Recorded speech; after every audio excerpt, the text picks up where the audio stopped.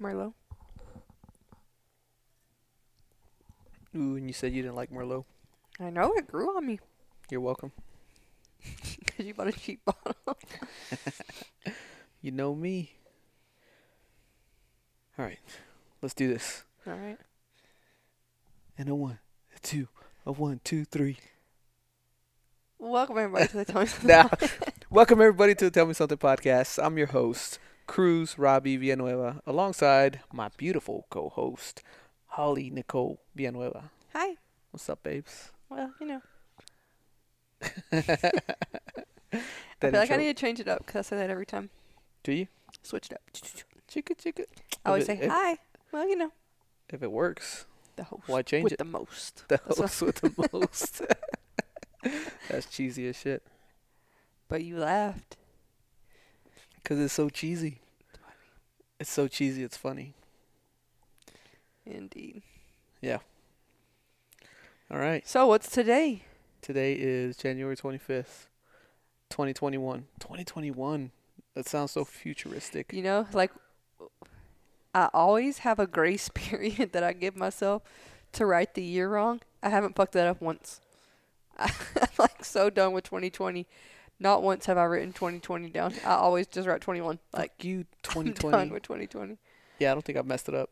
Yeah, usually that's an issue. Yeah. I think that happens to most people. This year, every time I've signed something and had to date it, Jan Yeah. 21.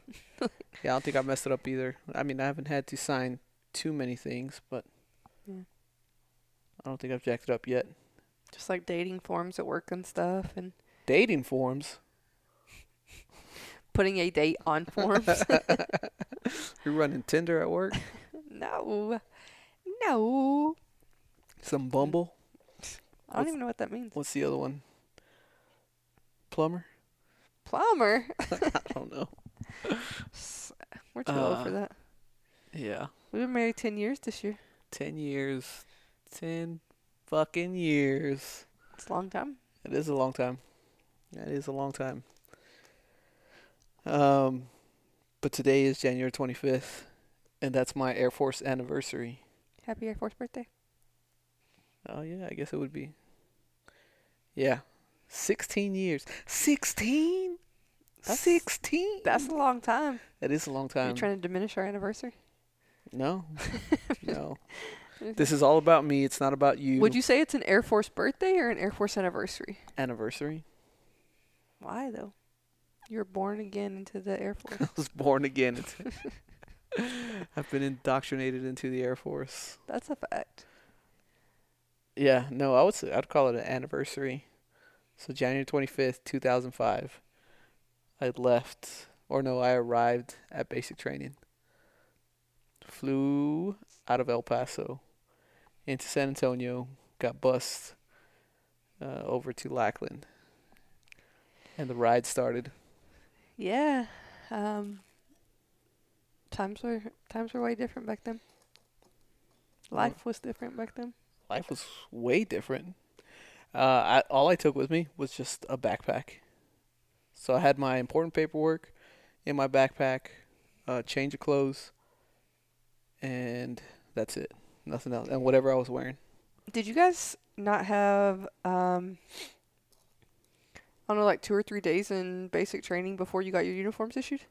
Well, everybody's different. It just depends on what day you land on. So we got it the very next day. So when I got there on a Tuesday, maybe a Wednesday, but we didn't get our uniforms until Friday. Yeah. So we just stayed in civilian clothes, and a lot of people did what you did. They only brought like one outfit, and they were like, "Oh shit, I'm out of clean clothes. Like, what Yeah, do I do?" it worked out for me because we got our uniforms the next day. We were Yeah. one of the first flights to get them. I mean, I don't know how they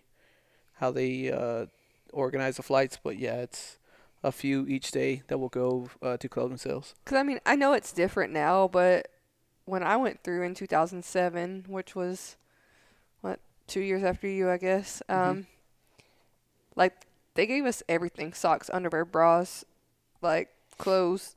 We could have everything we brought. We weren't allowed to keep. So now I know, like for girls, they can take their own underwear and sports bras and stuff. But for Yeah. us, We were getting like size extra, extra large granny panties and Oh, I mean, that's how it was for us too. Like it's you get issued everything, and once you get issued everything, all the civilian clothes that you came with, whatever you had, it gets washed and then put up yeah. into a closet, and you don't get it back until you graduate. But yeah, it's whitey tidies. There's no boxer shorts, nothing. Man, It was the that's worst. nuts. That's the first thing I got rid of when I left basic. Was your whitey tidies? Yes. Did you have to leave basic in whitey tidies? Yes. Yes, I did. I don't know if we had to, but I know I did. So as soon as you got to your Yeah. first base, the first thing you did was put on real underwear? Yes. Yeah, because the only thing that I bought at basic that I took with me was a cell phone. Because our TI was like, hey, when you go on Town Pass, you can get a cell phone and you could bring it back, but do not. And this was like when it was cell phones weren't as big as they are now. Yeah. It They were wasn't weird. Nokias. It wasn't weird to not have a cell phone. So yeah, the TI was like, yeah, you can bring the cell phone back here, but it will not get turned on. You will not use it. You will store it in your wall locker, and that's it. Yeah. Because that was Okay. post-graduation, right? Yeah, yeah, yeah. Because we left the very next day Yeah. to tech school. That's But- nuts. Yeah, so that was 16 years ago. It's nuts how fast that it's flown by. Yeah, I'll sometimes be doing something on my phone and I'll get like irritated that, it doesn't go to space and back in like a millisecond. And then I think about my old phone, how like there wasn't an internet browser on it. Yeah. And it was literally just a phone. Like you could obviously send texts and phone calls and download ringtones. Yeah. But that's about it. And camera phones were barely becoming a thing. I had like this little, I don't even know, it was like maybe the size of a pack of Dunkaroos. I don't know what Dunkaroos are. Like the little sticks that you dip in like cheese or icing or whatever. Okay, You know what I'm talking about? I think so. The kids get the Oreo ones. They're like Oreo sticks Yeah, with the yeah, white yeah. thing. It was like that size, and then it just slid up, and then it had keys. But the front was just like, it looked like an iPod, I guess. That's probably a better example. It would look like an iPod, Yeah, but it was thick, and the top slid up like maybe 3 inches, and the little number pad was there. I had those. I had one of those. Yeah. My It favorite was one. lime green. My favorite one was the flip one. So it was just like the screen with the keypad for numbers, but then if you flipped it open, it was a keypad, like a keyboard. Like a It was a keyboard. Man, you typed so fast on that phone. That thing, and I could type without looking, like just the what do you call it? The kinetic feel or Yeah. the feedback or whatever. Like you could just tap. I type. hated having to use your phone to do things. Loved it. Like that one was difficult. It's a good phone. Took shitty pictures, but Yeah. whatever, man. And I remember the you same having thing. that phone when we went to Lake Tahoe. Yeah. Yeah. Yeah, because I didn't get a smartphone until 2011. The beginning of 2011 is when I finally switched to a smartphone with the touch screen. Yeah, and we went some Samsung for a while before we switched over to be Apple people, Yep. You're welcome. people. I was pretty hesitant on switching. Not because like I had some bone to pick with Apple or like I was mad at Fucking hippies. like whatever, but it's just learning a new operating system. I just didn't want change. I didn't, and everything is different. Yeah. But now that I know it, it just works. Funny story about that is, I was telling people at work that I got an iMac for Christmas. You're welcome. Thank you. And I was just like, it's so awesome because I can be like sitting on the couch working on like something on my laptop, and then I can just go to the desktop and it's just there. Like I can access the file on a different computer. I don't have to send it anywhere. It's just there. Or if I'm in the kitchen and I'm like, oh, I need that printed, I can just open up my phone and print the file that's saved on the desktop or the laptop, and how everything just talks to each other and it's easy. And so one of my coworkers was like, I'm going to get a Mac, or I'm going to get an iMac. Can you use the desktop anywhere on it? And I was like, yeah, like I use it on my laptop. It's on my desktop it's easier, but it's harder to install on a Mac. But once you get everything there, it's fine. And he was like, "Can I get a crash course in Apple for Dummies? Because I am old man, mad typing, about to knock this computer off the desk." And I was like, literally, it just has to make sense. And one of the things that he was complaining about was the menu bar at the top. And I remember Oh, that yeah. got you so frustrated. That, yeah, And I was that took like, me forever to figure out. it's every window you click in, that menu bar will change. Yeah. And he was like, "I've been trying to figure this out for hours." Yeah, yeah, because it's like a static bar at the top, but whichever window you click in, that's the one that it applies to. Yeah. So instead of like on Windows, with each window that you open, it has its own menu at the top. It's That's just not. the hard bar across the top changes Yeah. to function as whatever window you're in. I got frustrated trying to figure that out, and it makes sense afterwards. It's so much easier, so much more intuitive, but Yeah. when you're trying to figure out, it's frustrating. I'll get frustrated if I've been working from home and then I'll go to work and I'm on a Windows computer again, Yeah. just because the functionality isn't there. It's so much slower. Yeah. Yeah, I'm like, oh, I just want my but I guess the biggest complaint is people are like, it's not Windows compatible, but I have like the Desktop Anywhere, which is kind of our work computer on our home computer. It's like a VPN that you log through. And then I have like all the Microsoft Office applied from my school. So I still use Word, I still use Excel, all that. It's just on my Mac. Yeah. And it works. There's no issues with it. So what ifs? Yeah, that's the cool thing about Mac now is that everything's starting to become compatible with the Mac, where before it was only Apple stuff, Yeah. and that's it, because that's how Steve Jobs wanted it. Because you can make all those dollars. Yep. Like, charge $100 to buy a mouse, or charge $60 to buy an adapter to plug in a USB. It sucks at first, but it's worth it. Yeah, it's just the initial investment. But Yeah. I mean, we've had our MacBooks for Like longer than I've had any other laptop. Yeah, like 2 years now. Yeah. So it's old. Normally, once about a year passes on a laptop, you gotta start thinking about a new one. Unless you have one of those like $3,000 gaming laptops, and then Oof.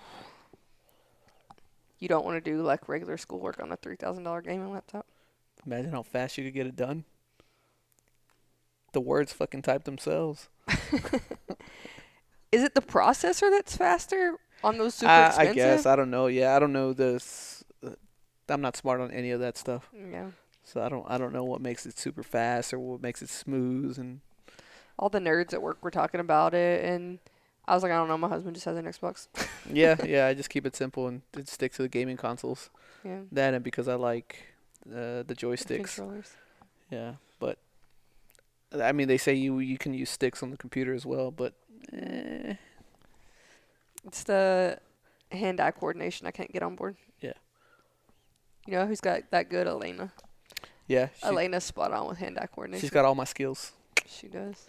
Yeah, She's your little you. she is. She's my mini me. And then I got Dallas. She's a clown show. She's the baby. No, I think like Braylon is my mini me, and Dallas is a pretty solid mix of the two of us. Yeah. Yeah. Oh man. So going back to the Air Force anniversary, Yes. 16 years in, when I joined, I had told myself, like, this is it. Like, this is all I'm gonna do. I'm gonna do 20 years, no matter what. Yeah. Yeah, that's it from the beginning. I'm gonna do 20 years. For whatever reason, Why'd you choose that? Why'd you choose 20 years? Like, instead of just I'm going to do this term and see where it goes? Because I didn't think I was gonna find anything better. Yeah. And I had heard of people like, yeah, you can retire from the Air Force in 20 years. But everybody tell you just make sure you get a good job so that when you get out, it applies to the civilian world and whatever. I mean, I just got lucky and got intel because it sounded cool, and for whatever reason, I qualified. Because you're smart. Debatable. But yeah, when I signed up, I was like, yeah, I'm gonna do 20, and that's it. Like this is my career. However it goes, whatever I end up doing, I'm gonna do 20 years in the military and then call it.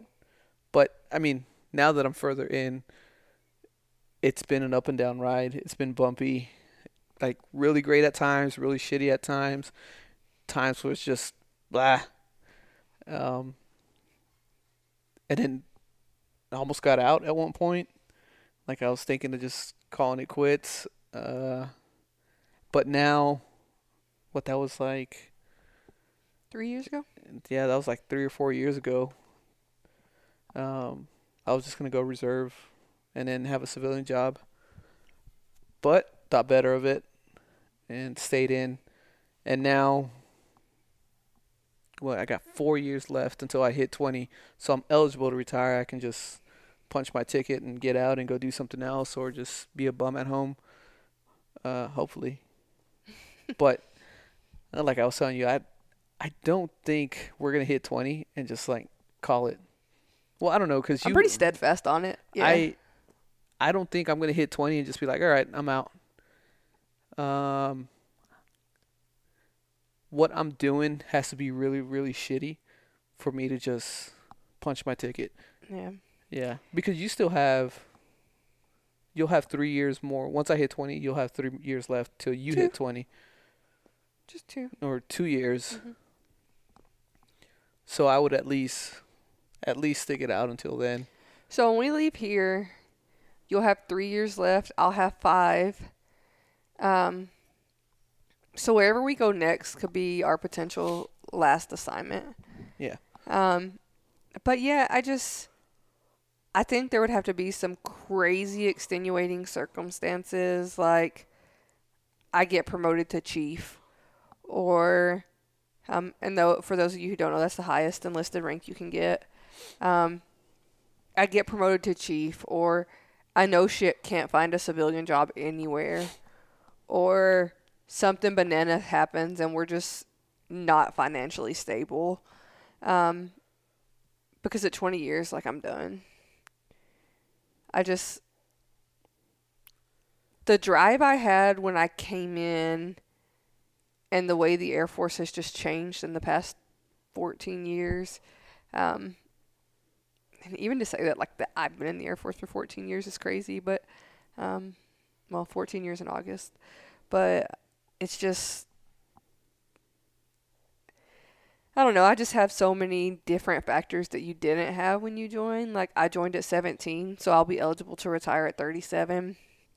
And when you're 37, you're still young, you're in your prime, you still have plenty of time to create a whole new career Yeah. and thrive in it, Yeah. So, Yeah. I I don't mean, I'll be 40, so yeah. not too far off. But I don't know. I just think we're going to be. I think eventually we will promote. And by the time it comes time to retire, or we have the option to retire, we'll be eligible to promote or close to promoting, or we will have promoted, and we'll start whatever. We're a little bit higher up. We can make more of a difference. I just like I can't see myself out of the military, out of the Air Force, because like thinking about it, I like the tempo. I like the I like the change that it gives us every few years. Um, and you just never know what you're gonna do. Yeah. I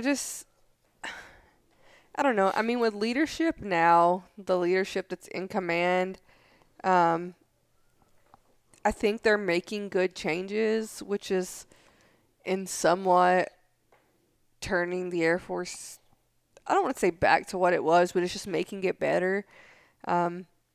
Because one of my biggest things that make me want to retire at 20 on the dot, like on August 22nd, whatever, 2027,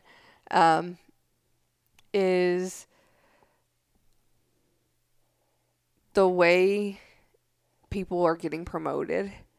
So you have all these really young people in these high levels of position, and they have no experience. They don't know how to lead. They're not compassionate. They have no empathy.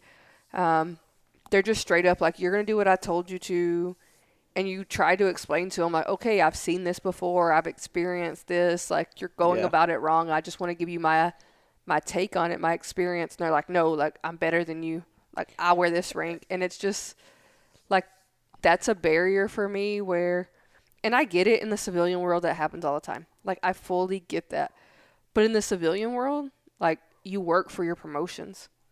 You know what I mean? Like, you don't just show up one day. It depends. Because Yeah, you have a lot of nepotism going on, too. yeah, but It's you just, don't just show up one day and take a test and be like, okay, you're going to promote tomorrow.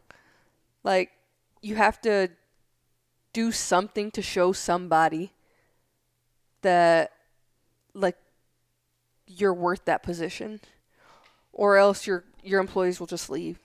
You know what I mean? yeah. So we have that issue where, people are promoting really early on in their careers because they're really good at test taking, which is how we promote up until senior NCO. So they're really good test takers, which is fine. Like, I'm all for. I think anybody can study and pass a test, But the material is just so intense. It's like 1,700 pages of material to take a 100 question test. Yeah. And then you get these people who promote, and they've been in the Air Force for like 9 years, and they're going to be a master sergeant. And it's like, okay, I'm going to respect the rank you wear because the rank deserves respect. But you as a whole person, absolutely not. And that's, so in all honesty, that's always been a problem with people getting promoted that shouldn't, like, have no business getting promoted, but for whatever reason, the paperwork looked good, they tested well, everything fell in line that they promoted quickly. Every time I see people that, like, promote really fast, like, my natural instinct is like, well, I'm not going to listen to a thing you say, and I don't really respect you. That's not to say that I don't respect some of them, because there are very few that promote really fast that actually deserve it. Yeah. But they stand out, and you can tell right away, like, oh, you know what, like, you deserve the rank. But those people, you would never be able to tell that they promoted quick. You know what I mean? Like, they have all the aspects of a leader who has earned the position. You know what I mean? Like, I don't know how to explain it, but the people who promote quicker really fast let you know. I've only been in for 6 years and I'm a tech sergeant. And we have that, where I work now, where people are like, you've been in for 13 years? Like, I've only been in for 7 years and I have the same rank as you. And I'm like, yes, you have the same rank as me, but you are not the same as me. Like, let's make that very clear. Experience We're counts not the same. for something. Yeah. Yeah. But I mean, but you you can also also have people who have been in for like 20 years who should be an airman. You know what I mean? Yeah. So, But you can tell right away, those people that Yeah. get promoted quickly and they have no business wearing the rank, you can tell right away it shines through. Like, okay, this person just did well on their test. They answered they answered all the right questions, whatever. But when it comes time to actually lead or help people out or whatever, just terrible. yeah. I don't know. But I'm not really big into like all the self-development and stuff that you have grown into over the years. But there are like key lessons I've learned through professional development in the military and stuff on the difference in being a leader and holding the title of a leader. yeah. And it's just, if your people don't respect you, or if you get put in a position and the people that you're trying to lead are automatically pissed off that you're put in that position, you're going to have a hard time being effective. So, I don't know, like, for me, I really struggle in my personal life to admit my wrongs. Like, hey, my bad, my B. Like, but in my professional life, I'm really easy to be like, hey, like, I fucked that up. Like, let's fix it together. Show me what I did wrong. Like, let's do better. And there are so many people in leadership positions in the Air Force who don't have that ability. And again, disclaimer, Holly's opinions, not the opinions of the Air Force or anything surrounding it. Yeah. So, Yeah. But I mean, and then I don't know how you fix that. Like that's always been an issue. Like when I read uh any kind of like biographies or memoirs or you know like of military leaders or they mention the same thing. Like people getting promoted that have no business getting promoted, but for whatever reason, or they got promoted way too early and they're just fucking shit up. It's happened throughout history. yeah. How people get promoted has always been a problem. You're not going to please everybody, and there's no perfect system. But I say the way you battle that is by getting promoted yourself. Yeah. I just, I know a lot of people will disagree with me, but I think that's one thing the Army has right. No. I mean, they might do it better Like the than we fact do. that you have to go and meet a board and explain yourself, you know? Like people are going to look at your records in front of you and you have to defend yourself. Like, Yeah, but you can still have leaders that just like that person, yes, you can. and that I, person kisses the right ass, and they say the right things. yeah. They're gonna get perfect board scores. Yeah, I mean, that's going to happen, but that probably happens less than people taking a Yeah. test will. But even those, like even that kind of promotion is extremely subjective as well. Yeah. So there's an argument to say like what we do is better than that. Obviously, some people prefer that type of promotion where you have to sit on a board and answer a bunch of questions and like go through a bunch of what if scenarios as opposed to taking a test and letting your records speak for you. Yeah. Not a single one is perfect. In some aspect, one's better than the other, but it's always going to be an issue. It's always going to be a problem. Yeah, I mean, like you said, there's really no way to combat it or to come up with a perfect system, but I don't know. Opinions. Yeah, just promote yourself. Um, do what you can within your sphere of influence. Yeah. I don't know. Yeah, I mean it's difficult, I just think like and I've seen that. like even me as a person, if I promote, like let's say I make Master Sergeant the first time, which is in the senior NCO realm, I don't think I will, but like let's throw it out there that I make Master Sergeant the first time. Me making Master Sergeant isn't going to be big changes. It's just going to be me being more frustrated with more bureaucracy. Yeah, but you get a little bit more control. So say you get your own flight or whatever. Yeah. So you get a little bit more leverage to make change. Yeah. That's the thing with promotion. You know, some of the things that got shot down in the past, you could actually implement. You get put in positions where you have some say. So Yeah. that's why I told you should have commissioned. Yeah, we've talked about this before, but there has to be more in it for me than the money. And when I think about commissioning, that's the only pro for me is the change in money. Well, that's what I'm saying. But if you commission, and not everybody feels this way, but you get put in positions where you have to make decisions and you're automatically a leader for the most part. Yeah. And there's plenty of people that have commissioned that have no business commissioning. That's a fact. But it happens. Yeah. But I've looked at it a couple times. It is, I guess. But the things that I would want to make a career change for aren't in my realm. Like to go into an administrative role or to go into a healthcare role. There's timelines in your career, which I didn't know about until later in my career. But like to go in, so there's a program that the Air Force does where you can go from enlisted to a physician's assistant. And you go to school in San Antonio and you become a PA and that's it. So you get to go practice. But you have to apply for that program by the time that you have, it's either 6 or 8 years time in service. Yeah. But by the time that I learned about those programs, I had already surpassed that time and it's not waiverable. So really all I could do is go commission and be an intel officer. And I pretty much dislike almost every intel officer I've ever met. So there's very few where I'm like, oh, you're a normal person.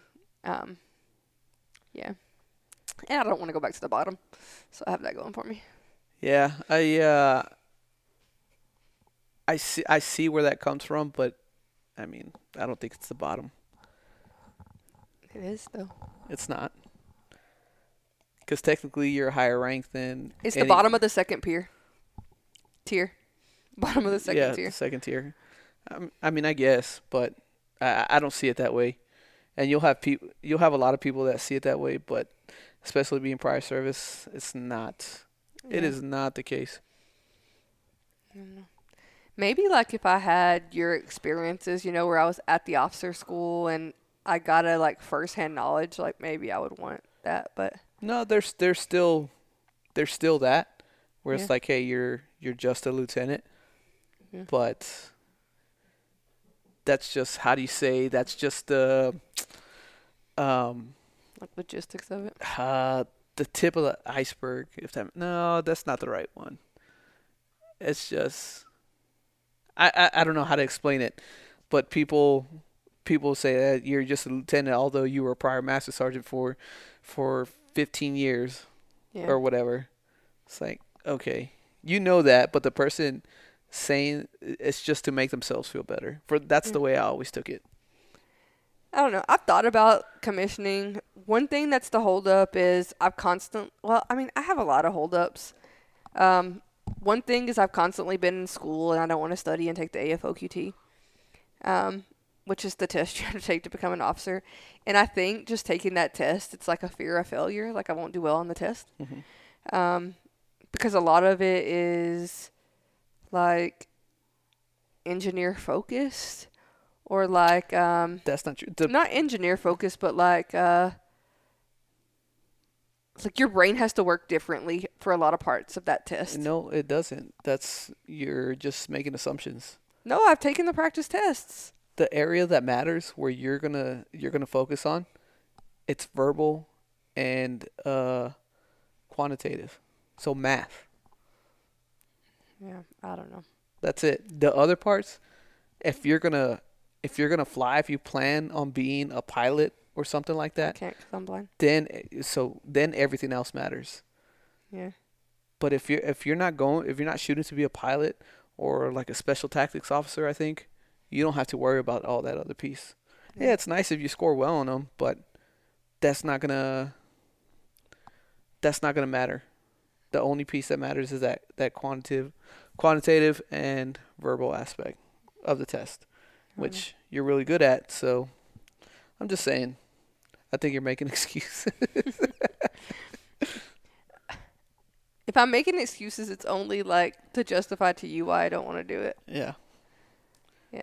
I don't know. Maybe if I went and took the AFOQT and I did really well on it, like I would change my mind, but Yeah. I don't know. You want to get ahead of the people that are promoting, that have no business promoting. Because then you Then lock comes- yourself into another 10 years. You don't. That's only if. So this goes back and forth. But what I have gotten from it is if you commission, you must serve 10 years to retire with officer pay. Yeah, I've heard different.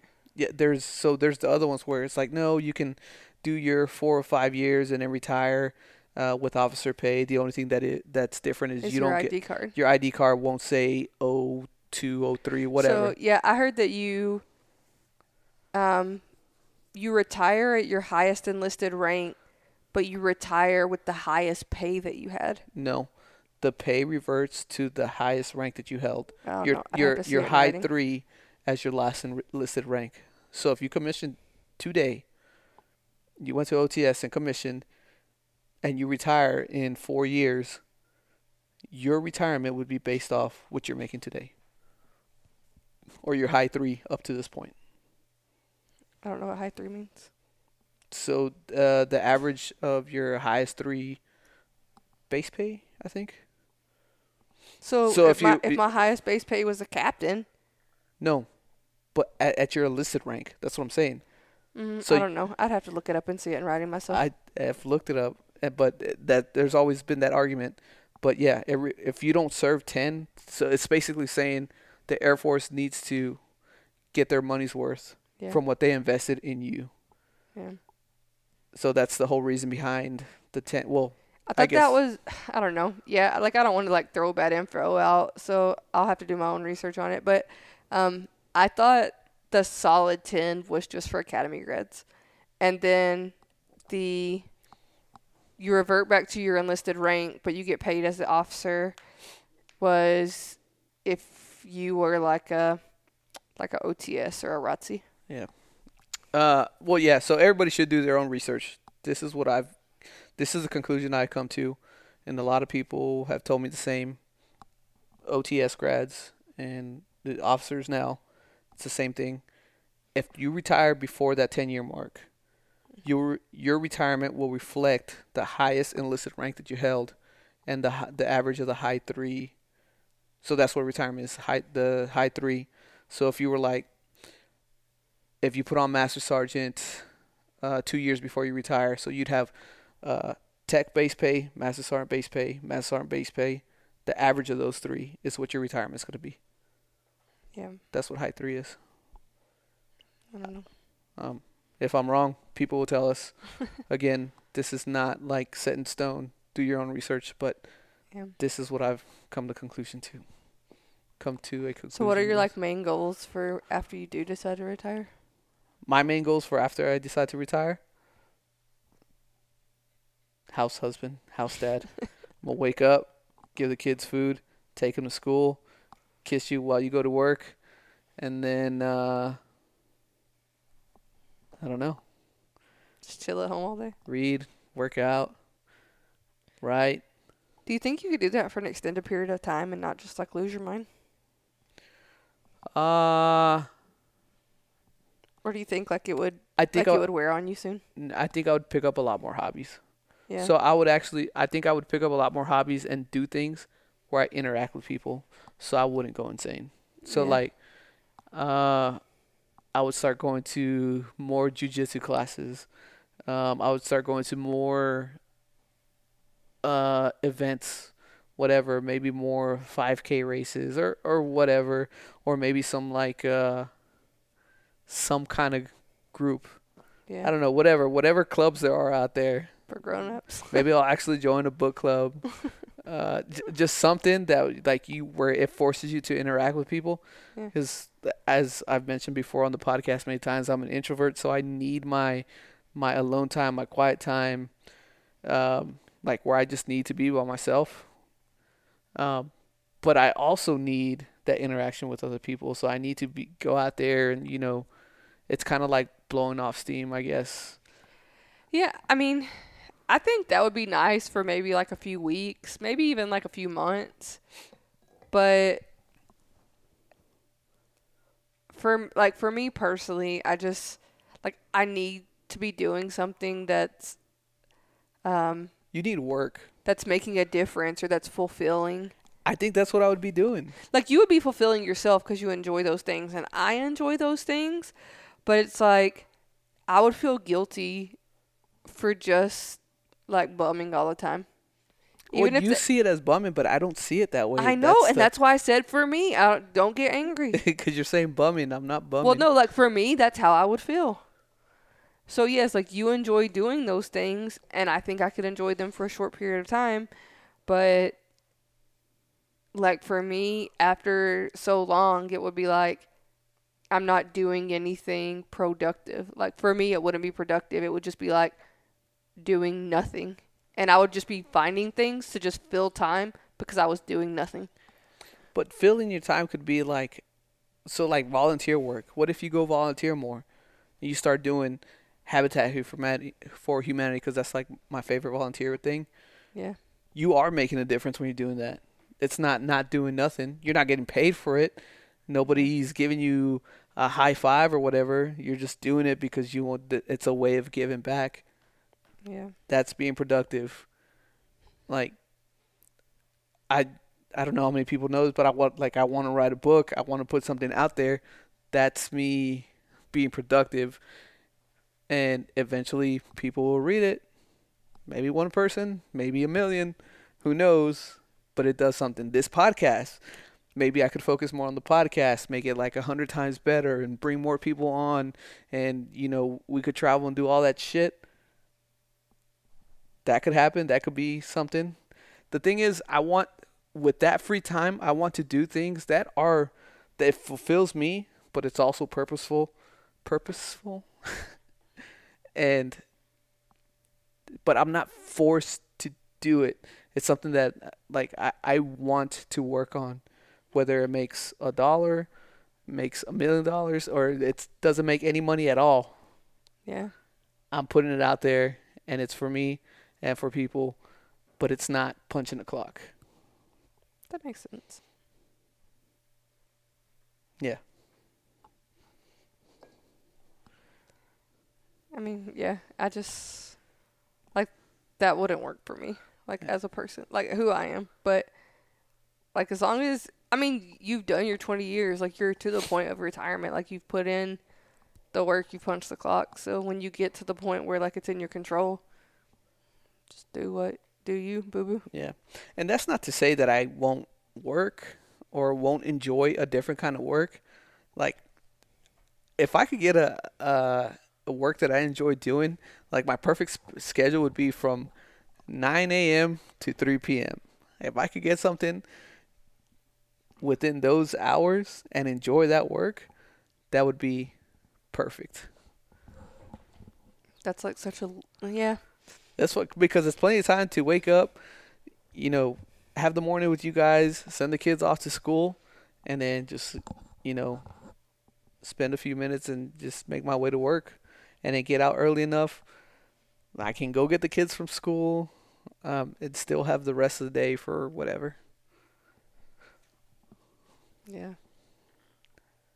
Like, to me, I just feel like you just need work, like actual work. I don't need actual work, but I need something to me that feels fulfilling. And where like you can sit at home and like read a book and feel fulfilled. I feel like I could have been doing so many other things, but in order to fill my time while I was doing nothing, I read a book. So we just view it differently. Yeah. But you'll retire before me, so We shall see. We'll yeah, see what happens. I think there's too much. I don't know how to explain like my real feelings on work. Like I don't need work to like punch a clock and have like tasks to do, but I need to feel like for the day I accomplished something. And that's why I hate like sitting at home all day and doing nothing. Like that makes me nuts.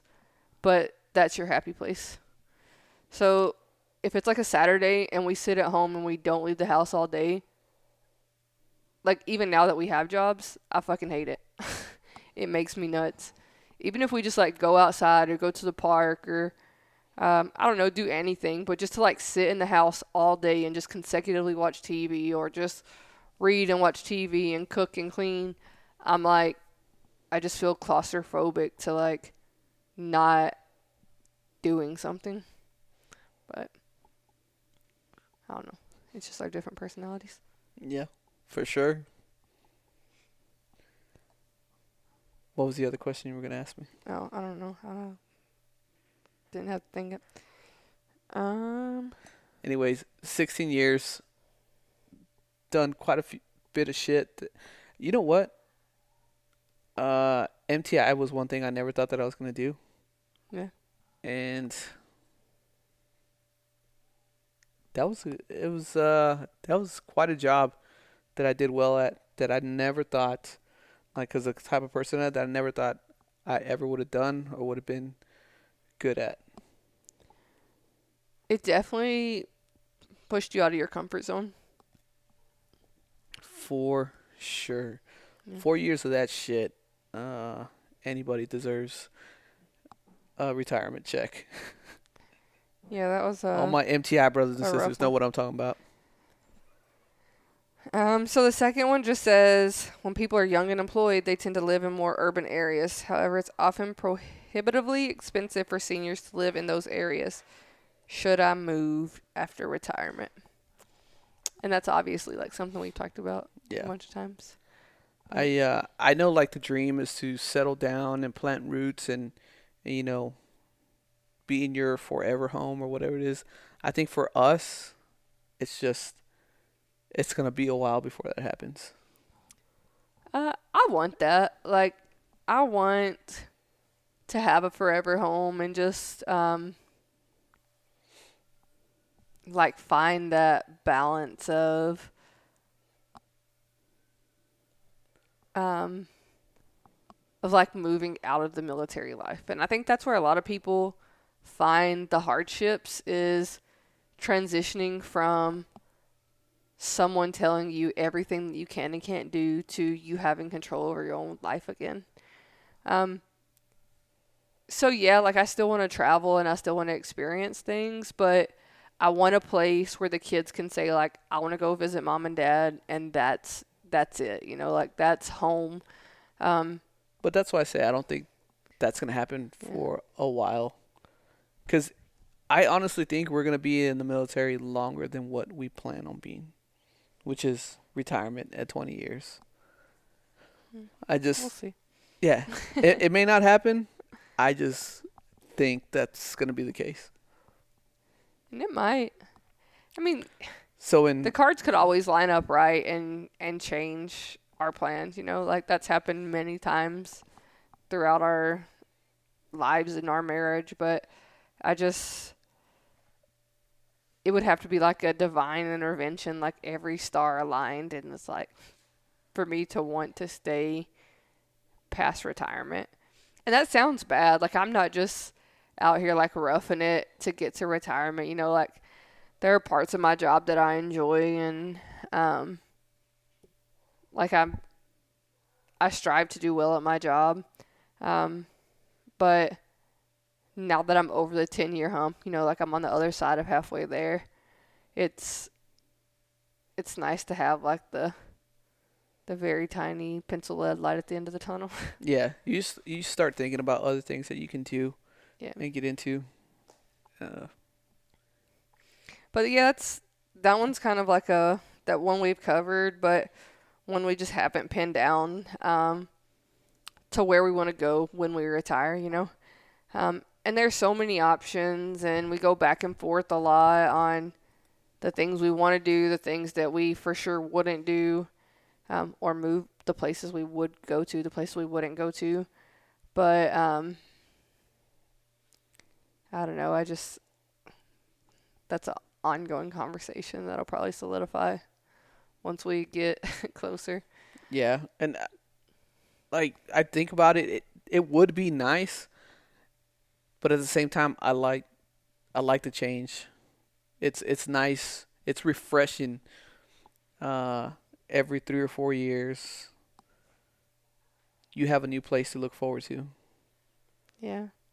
But I mean, I think if we got to a place and we settled down and we found that fulfillment, like that daily fulfillment, it wouldn't matter. We wouldn't need the constant change. Yeah, Because I think in the military, you go to these new places, you learn your new job, you're at a new place, and it becomes stagnant because it's Groundhog's Day.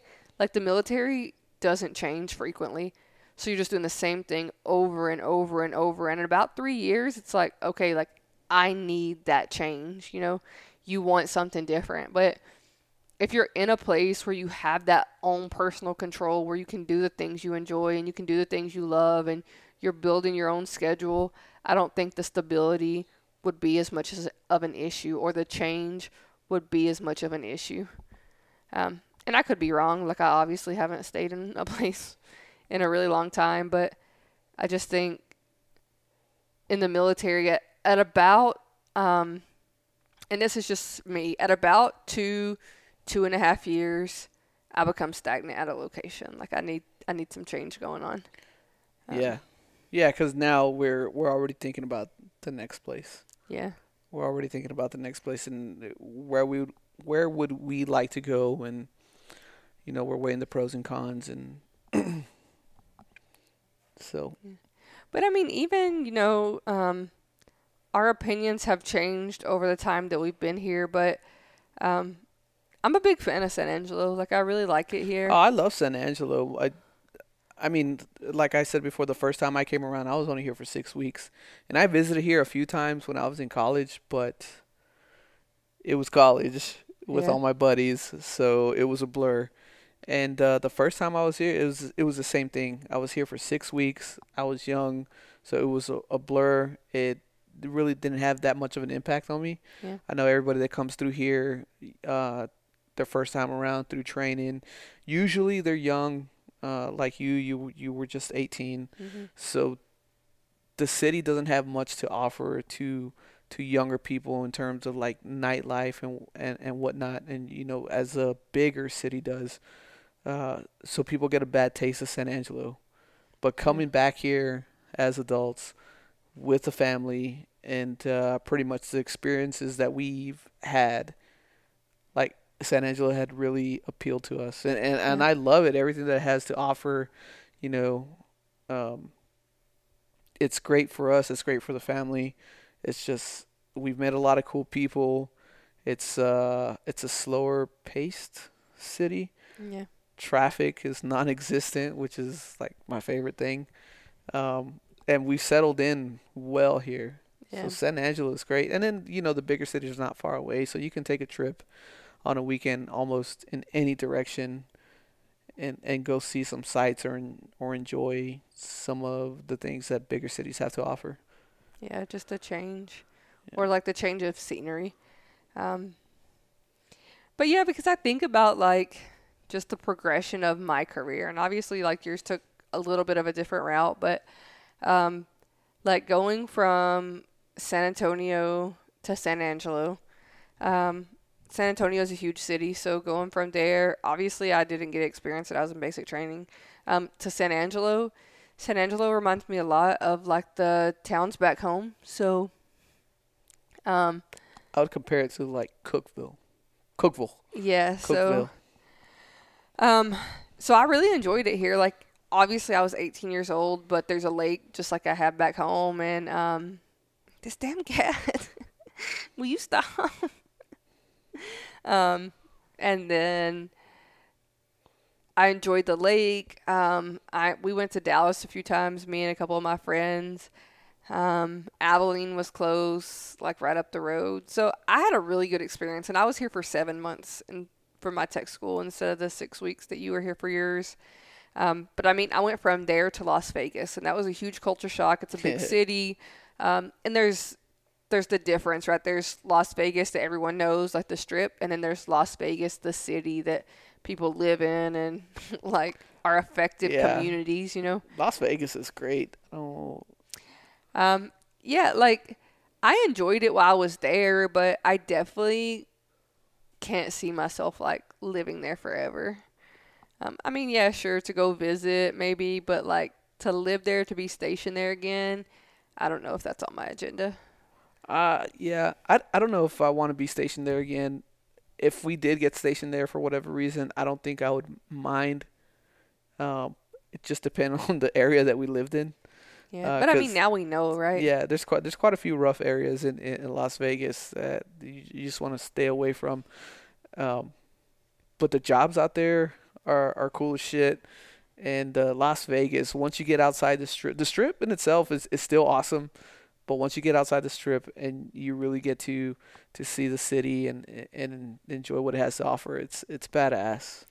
Yeah, I mean, I definitely enjoyed it there, but I mean, like we went from there to San Antonio, and I feel like the same in San Antonio and here. Like we settled in well. We met really like cool people. Um, I mean, we met people that I'm still in touch with now, and it's been years, almost 10 years later. So we moved there in 2012. Yep, 2012. And so we're at what, 9 years? And I mean, still talk to the neighbors from the house that we owned there.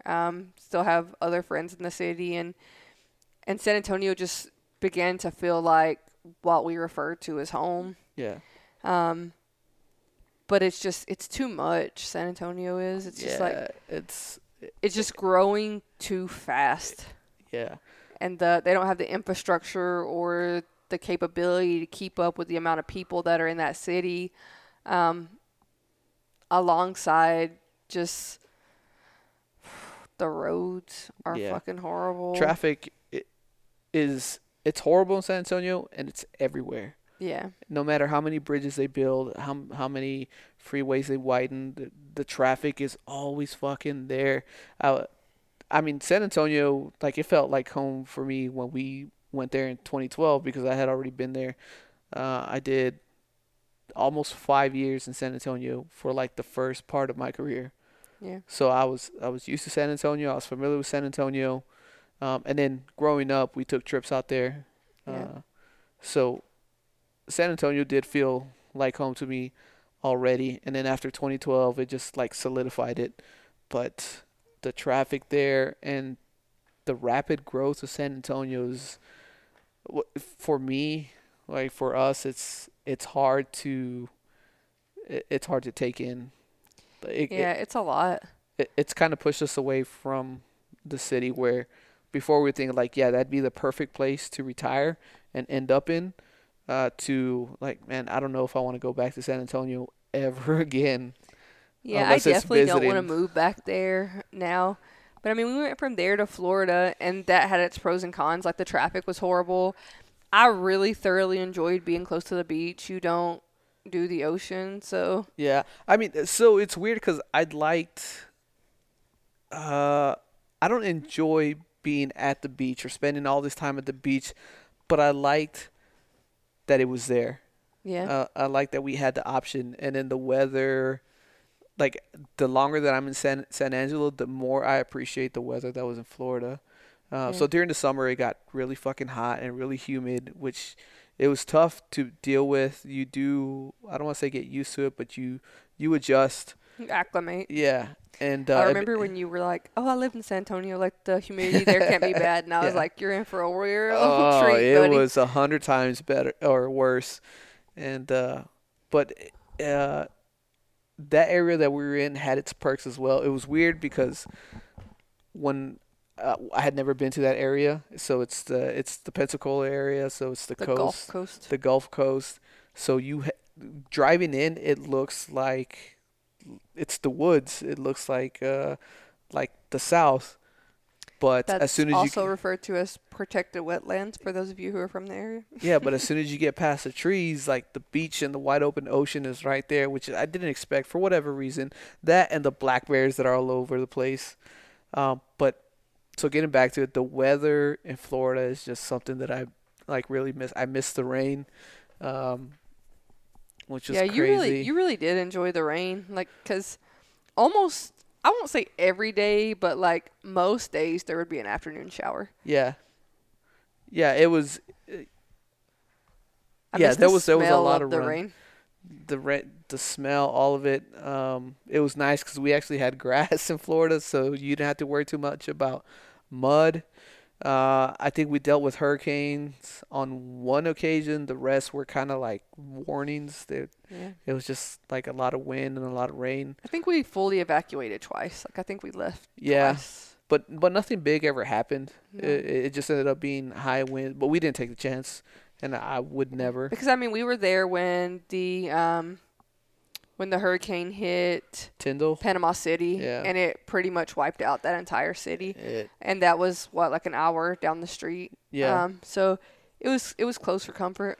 And last year, so the first year that we were away from, no, that would be the second year and a half that we were away from Florida, a hurricane actually hit Navarre. Yeah. But yeah, I mean, I liked it. I'm not a beach person. I'm not an ocean person. Yeah. So I don't ever want to get in the water in the ocean, but it's nice. So the scenery of the beach, just being able to hang out on the beach, it's great. So what I'm hearing is let's move to LA. Oh, fuck that. No, no, no, no. I would never want to move to California. Yeah. LA. I've never, we haven't dealt with Northern California, so I'm not sure. Yeah. I mean, we went to Lake Tahoe, Yeah. and that was amazing. an amazing experience, which is part of it's California. So if the California that we ever ended up with in was like that, I wouldn't mind. But I just how do like progressively through my career, my assignments have only gotten better, I think. So Las Vegas, it was a good assignment. I really enjoyed my job. I wasn't like a huge fan of Vegas. From there, we moved to San Antonio. That was just, I really enjoyed San Antonio. It felt like home. We went to Navarre, just the area, like it reminded me of home. I had been missing the East Coast. The scenery was nice. Just, I think there's just a calming effect when you live close to a beach. Yeah. I really enjoyed that. I know you're not like a huge fan, but like I thoroughly enjoyed just living on the coast. And then from there we moved to here, and I kind of get the same vibe that we had in San Antonio, where it was like this feels like it could be home, you know, like just where everything's settled. But I think the longer that we live here and the longer that our jobs progress and just life happens, it's more of a like, all right, we're ready. We're ready for the change. Yeah. And I see that as that's our it's like our internal military clock. Yeah. Just like speaking to us like, "Hey, it's almost that time. Start getting ready." Cuz that's been about it like every 4 years or so. Mhm. Like you're moving. Um see, I did 5 years in San Antonio, 2 years in Vegas, and then another 4 years in San Antonio, 3 years in Florida.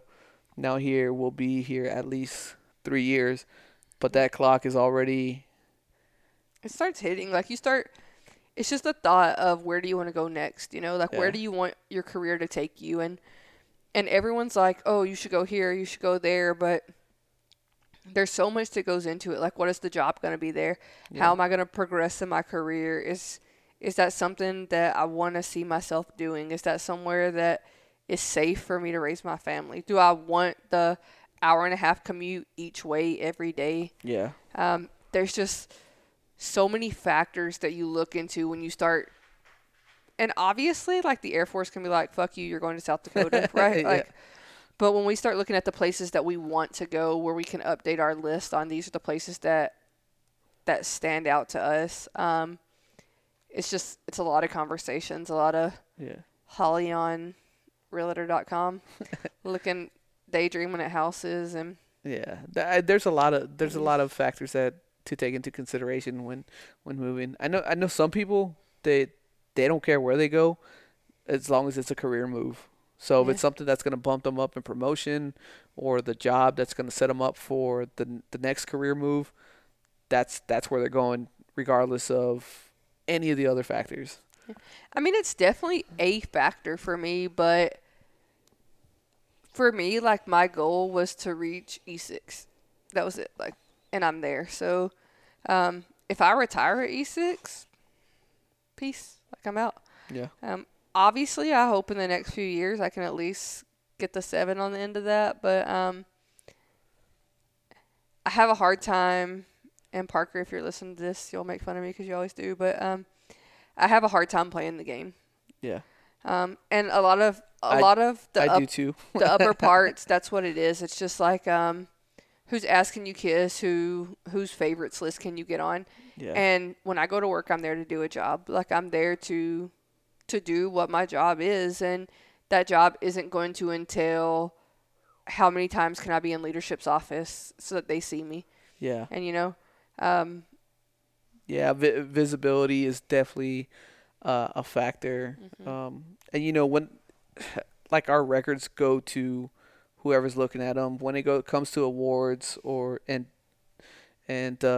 performance reports, the first thing people see are the names at the top, and it shouldn't matter because what But you're it really is. looking at is the actual report, and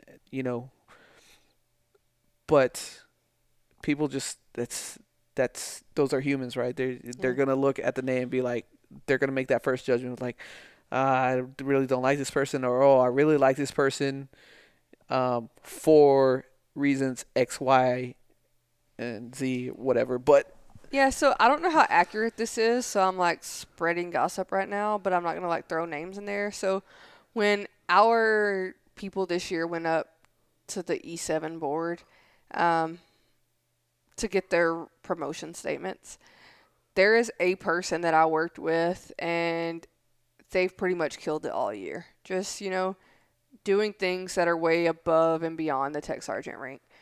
Um, but when the rating came and they got feedback, they were told, you're doing everything we want, but your attitude doesn't portray that of a master sergeant. Yeah. And so, had you just seen the package with no name, that would have never been a factor. Yeah. It would have been like, this person is killing it at everything, You can't on see the job, attitude on off paper. the job.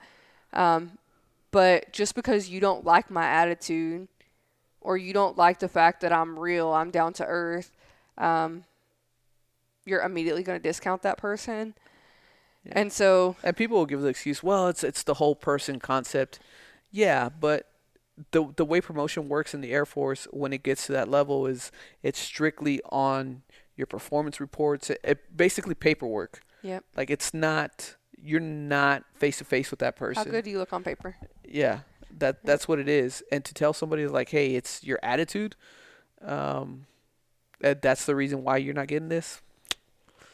Yeah. That kind of sucks. And I mean, that sucks for the promotion statement, but like, as I told this person, when you go to a board of a chief or of multiple chiefs and a colonel, they're not going to know your name. And they're going to see that you were killing it all year, Yeah. And so you might not have the promotion statement, and I hate the phrase, but like, look at the statistics of how many people who have a promote get promoted. Like, yes, those that have the promotion statement are more likely to get promoted, but the majority of people getting promoted are those mid-level promotes. Yeah. So, I don't know. Yeah, I don't know. Just, yeah, it's not a perfect system, and you're always going to have the human error, I guess, the human factor, where people, they're just going to have a bias. They might look at a report and see that there's no education on it, or there's very little education, and they just happen to be huge on education, like that's all they want to see. Yeah. That could be the reason why you don't get promoted. But I mean, I don't know. I could argue the promotion all night. But yeah. you run in, like, just taking your education thing, for example, you run into people like me, right? Who, I have a master's degree and 2 associates and a bachelor's, but if I don't still somehow go to school, it looks bad, like I'm not self-developing. Just because you don't have that bullet that says, hey, I took Like, some kind of class. I went to class, yeah. Yeah. And for about 2 years, I was writing really strong bullets on how I used my degrees to implement things in the workplace, right? So, like, I used this degree in administration to fix this process, which saved this many manpower hours. But when I got here, they were like, no, you need school.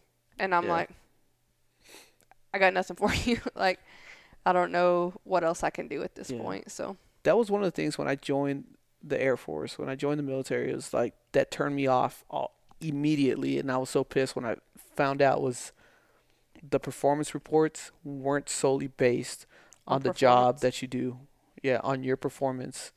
And I know it's still an issue now, just depending on where you go. Like, so school's a big one, which everybody should push education. There's nothing. Like, you should educate yourself. Volunteer work is the one that got me. That I get it. You should volunteer, be a good person, give back to the community. But volunteering being almost a determination of being promoted or not, it did not sit right with. Still does not sit right with me. So this is the part. Like, I think, just like in college, just like in a lot of workplaces, you should have to do a set amount of community service. Like, I'm on board with that. Like, making people do community service, I'm on board with that. Racking and stacking how good their community service is, that's annoying to me. Like, if I go out and I volunteer 6 hours to the animal shelter, and I'm like bathing the dogs and cleaning the kennels and playing with the cats or whatever, but I'm there like volunteering my time so they don't have to have paid workers there. And then the feedback I get is, well, you didn't create a team and lead event. Yeah. Okay, well, the bullet says, did you do community service? It didn't say how good of community service on my list of rack and stack community service did you do. Yeah. So I like That's just part of playing the game. to break that down. Like, I'm all for community service, but I find it extremely fucking annoying that you have to be on someone else's agenda of what equates to good community service. Yeah. And that's just part of playing the game. I've became aware of that pretty much like my first year that I got to my first unit. Yeah. Because I remember this dude, Andrew. I won't use I don't know, his last name or whatever, but I don't even know if he's still in. But this dude, like, all he did was just fucking work and help people with work and, like, gave people great advice for work and just about the job, and just killing it, crushing it, just work this, work that. And then after work, family man. Like, that's all that he worried about. Family, work, and never got a look at being promoted. That's just annoying. It's like, what the fuck? Like, this is the hardest working individual in the squadron, and not only is he working and like breaking his back to do the job, like he's helping people, he's leading people, doing the work as well. Like, he's training people, doing everything that consists of the job, but he didn't have that strong volunteer bullet. He didn't have that strong education bullet. It's because his focus was work, family, Yeah. and that's when I was like, okay, So got it.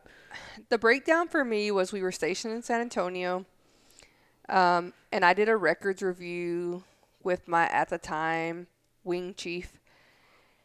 And he was in there with all the enlisted in my squadron. And I asked him, I was like, okay, like, I finished my master's, so, like, how do I get that strong bullet? And he literally looked me dead in the eyes and was like, what was your hurry in finishing school? Like, why didn't you drag it out so that you could have bullets for longer? Yeah. And I lost all composure, all respect for him as a chief. I was like, did you seriously just ask me that? Like, must I really extend my schooling to hit an agenda? Like, once I've checked these boxes, if I choose to do that early in my career, why do I have to drag it out? And he's like, well, I guess you'll just have to go take a clip so that you can get a bullet. And I was like, no, like, I'm not going to diminish my own education to taking a clip so that I can write on a piece of paper, like, I got 3 credit hours. It's just, it's not worth it to me. And I mean, obviously now, for those of you who don't listen or haven't, like, been here since the beginning of the podcast, like, I'm working on my doctorate. But even in my EPR, like, my flight commander was hesitant to put that on there. He's like, well, people are going to question if that's real. I was like, are you serious? Like, I am busting it to do these classes. Like, I'm a full-time mom, a full-time wife. Like, I work all the time. And I'm still making time to take these classes, and you're telling me that somebody might not think it's real? Like, I don't care if they think it's real. Put it there because I'm doing it. And then they wrote a bullet, and, like, I did all the legwork for it. Like, I found the statistics to how many people have doctoral degrees, and it's less than 0.01% of enlisted people have a doctoral degree. So I was like, okay, like, put that on there. Like, one, like, approaching a scale or whatever I wrote, but essentially it had, like, the less than 0.01% of the force. Like, I was ahead of them. And this year, when my EPR came up, they tried to put the exact same thing. And I'm like, that's what you wrote last year. Like, you have to change it. You can't just recycle the bullet because you don't know what else to write for that. Yeah. But you get those people who push back because you've done more than they have, or they think by somehow diminishing what I've accomplished, they're making themselves better. Like, I don't know how to equate that, but This year, I know they try to take my school bullet off and say that I went to like some stupid ass class, like Addie, or like she became a instructor supervisor. I don't care about that. That's a work bullet. Like in school, like in whole person, you're gonna put that I'm going to college, and you don't have to put that I'm going to this expensive ass prestigious college, which I am, but you are gonna put that I'm going to college for this degree program, um, which didn't make sense because I'm getting my doctorate in education, and I'm a, for lack of a better term, a teacher. So why wouldn't you incorporate that somehow? But I don't know. The volunteer one, I really worked hard for volunteer 1 year, and I just stayed volunteering after volunteering after volunteering. I was like the Relay for Life chairman, the March of Dimes chairman, um, Walk for MS, I think we did. Just all like American Cancer Society. I was just like, bam, like chairman, co-chair, treasurer. Like I just did all these things for that one. Um, and then I got this little shitty bullet that was like advocate for American Cancer Society, and I got the volunteer service medal.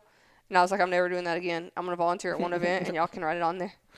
And Yeah. because it's not worth it to bust your hump for it to be like 15 words that say you volunteered.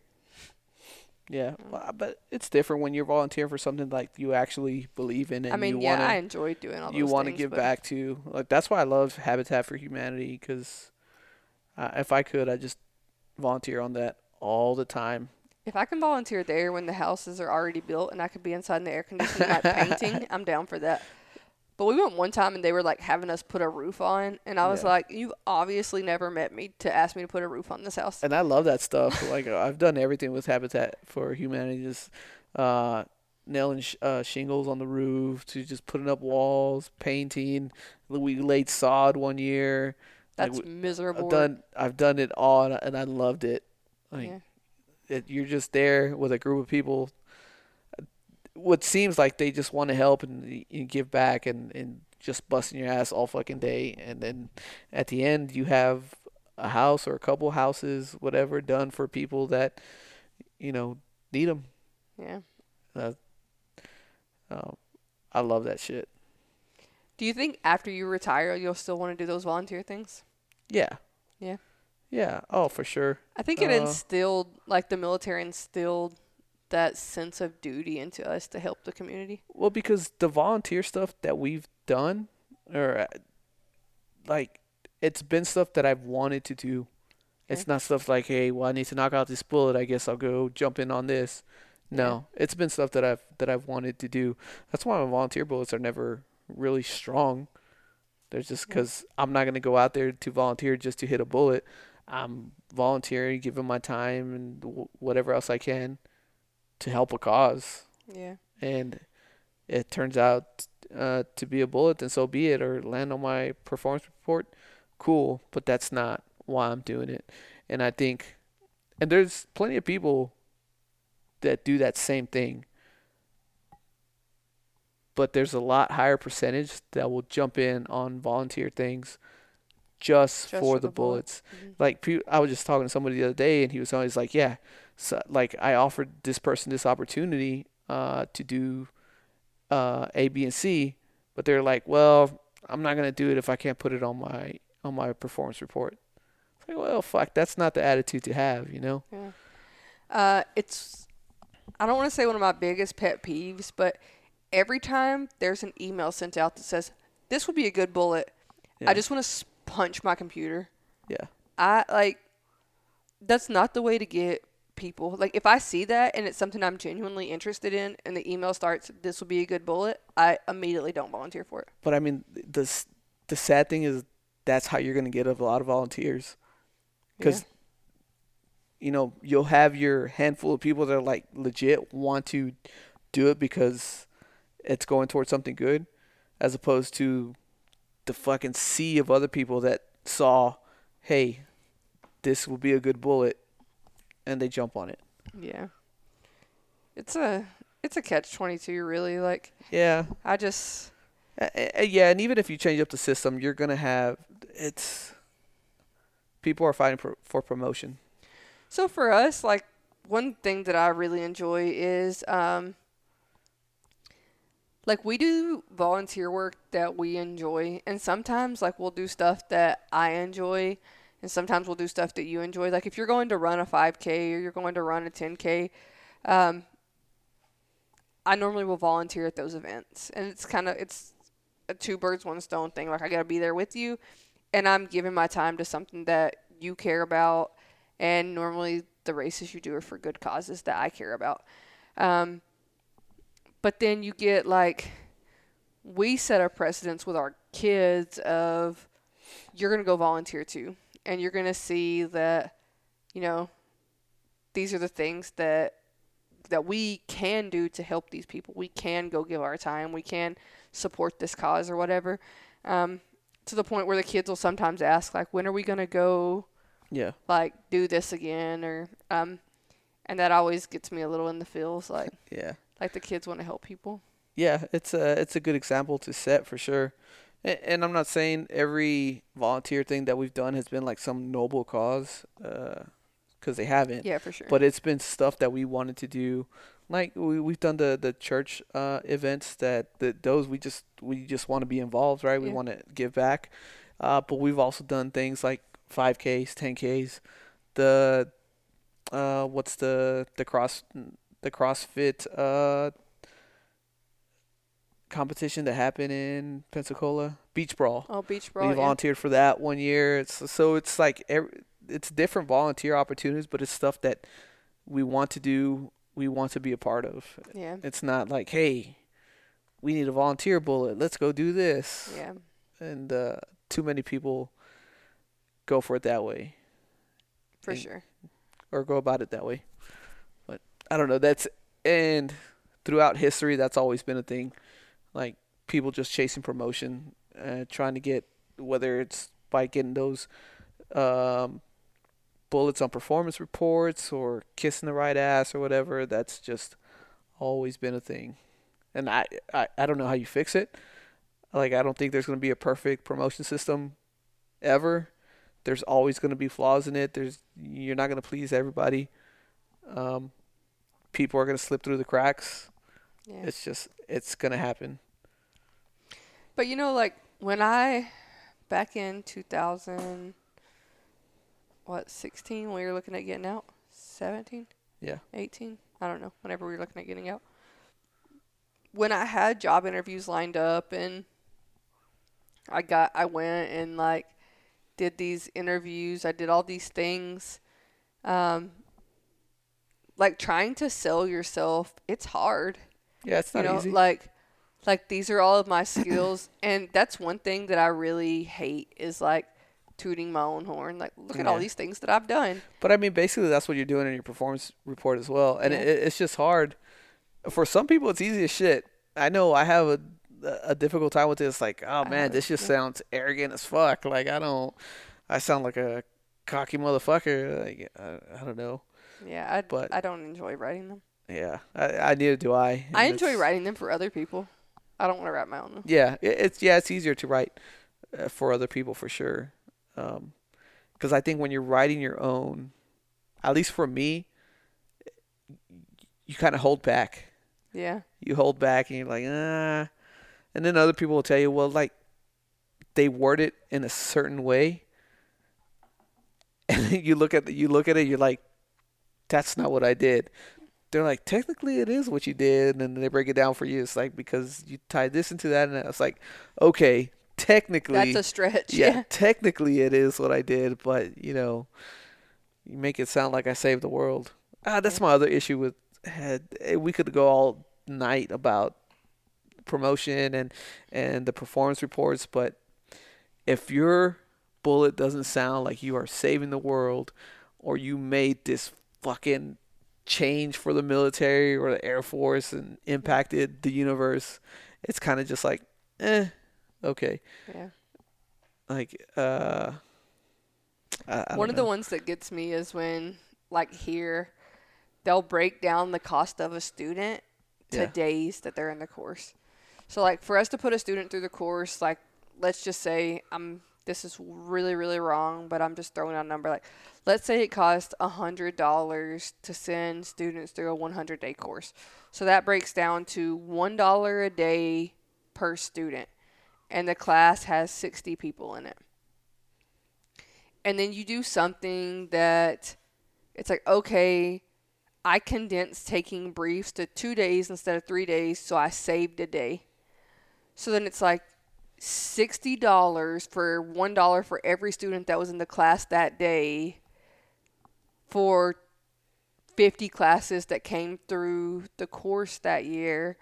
So it's like I saved the Air Force a $3,000 investment by finishing your briefs early. Like, that's what I'm getting from that. You finished your briefs early and you saved the Air Force $3,000. And they're like, well, I mean, technically, because that day got them graduated faster. And I'm like, no, absolutely not. But I mean, that's how you have to spin it. That's how you have to write it to get the attention of people. Yeah. It's all about the numbers that you can include in those lines of text, which is what we couple. It's how you did it, or what you did, how you did it, and what the impact of it was. Yeah, it's. We got way off topic from retirement, so.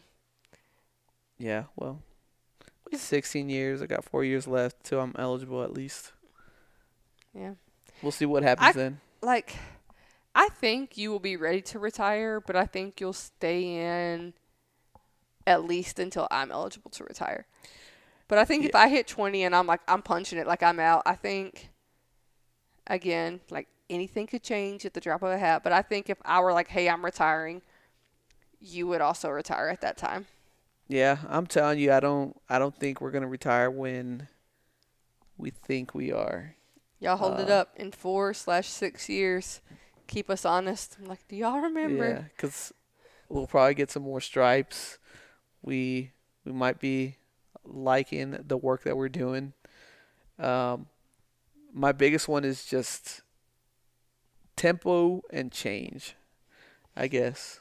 So the crux of my military career, these were the two things I wanted: to make tech sergeant and to work at the Pentagon. That was it. So I've got one down. I've heard mixed reviews about working at the Pentagon. I know like the hours will be horrendous. The transit will be miserable. But the fulfillment of the job you're doing, I just think will be so, like, great. Yeah. And then, you know, a lot of people have told me it takes a strong type A personality to work at the Pentagon. So, like, you would be a good fit. And I'm like, oh, I wouldn't say I'm strong type A, but, like, I definitely follow procedures. Like, there are things in place for a reason.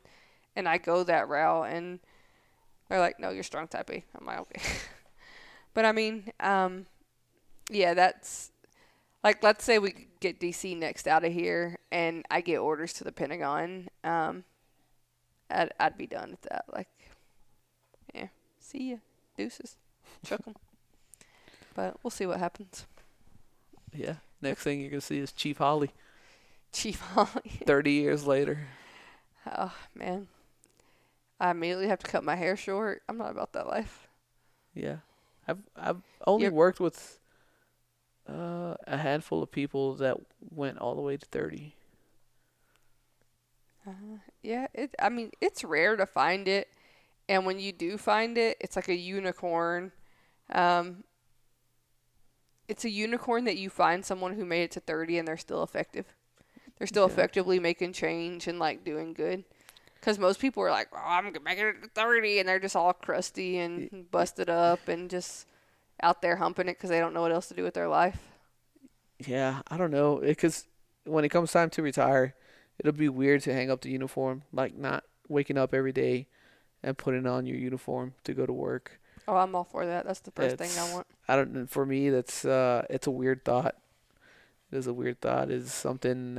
I wouldn't mind working at a 3-letter agency where I got to wear, like, business suits every day. Yeah. Like, even still in service, you know, but when you're going into those places, you can't be in uniform. You wear, like, civilian attire. So, like, let's say I got a job at, I don't know, DIA or something. I got to go to work every day in civilian clothes. You could probably get me to stay until 30 then. Yeah. Less than it. We'll see. Dr. Chief. We'll see what happens. Chief Doctor. Doctor. That would be my call sign. People will be like, what does that mean? All right. I think we can stop with our rants and end it there. That's a good one. For all the Air Force people. Everybody else can be like, what the fuck are you guys talking about? That's fine. Listen anyway. Yeah. All right. All right. You Peace guys out, did- Cub Scouts. Peace out, Cub Scouts. We will see y'all next week. Later.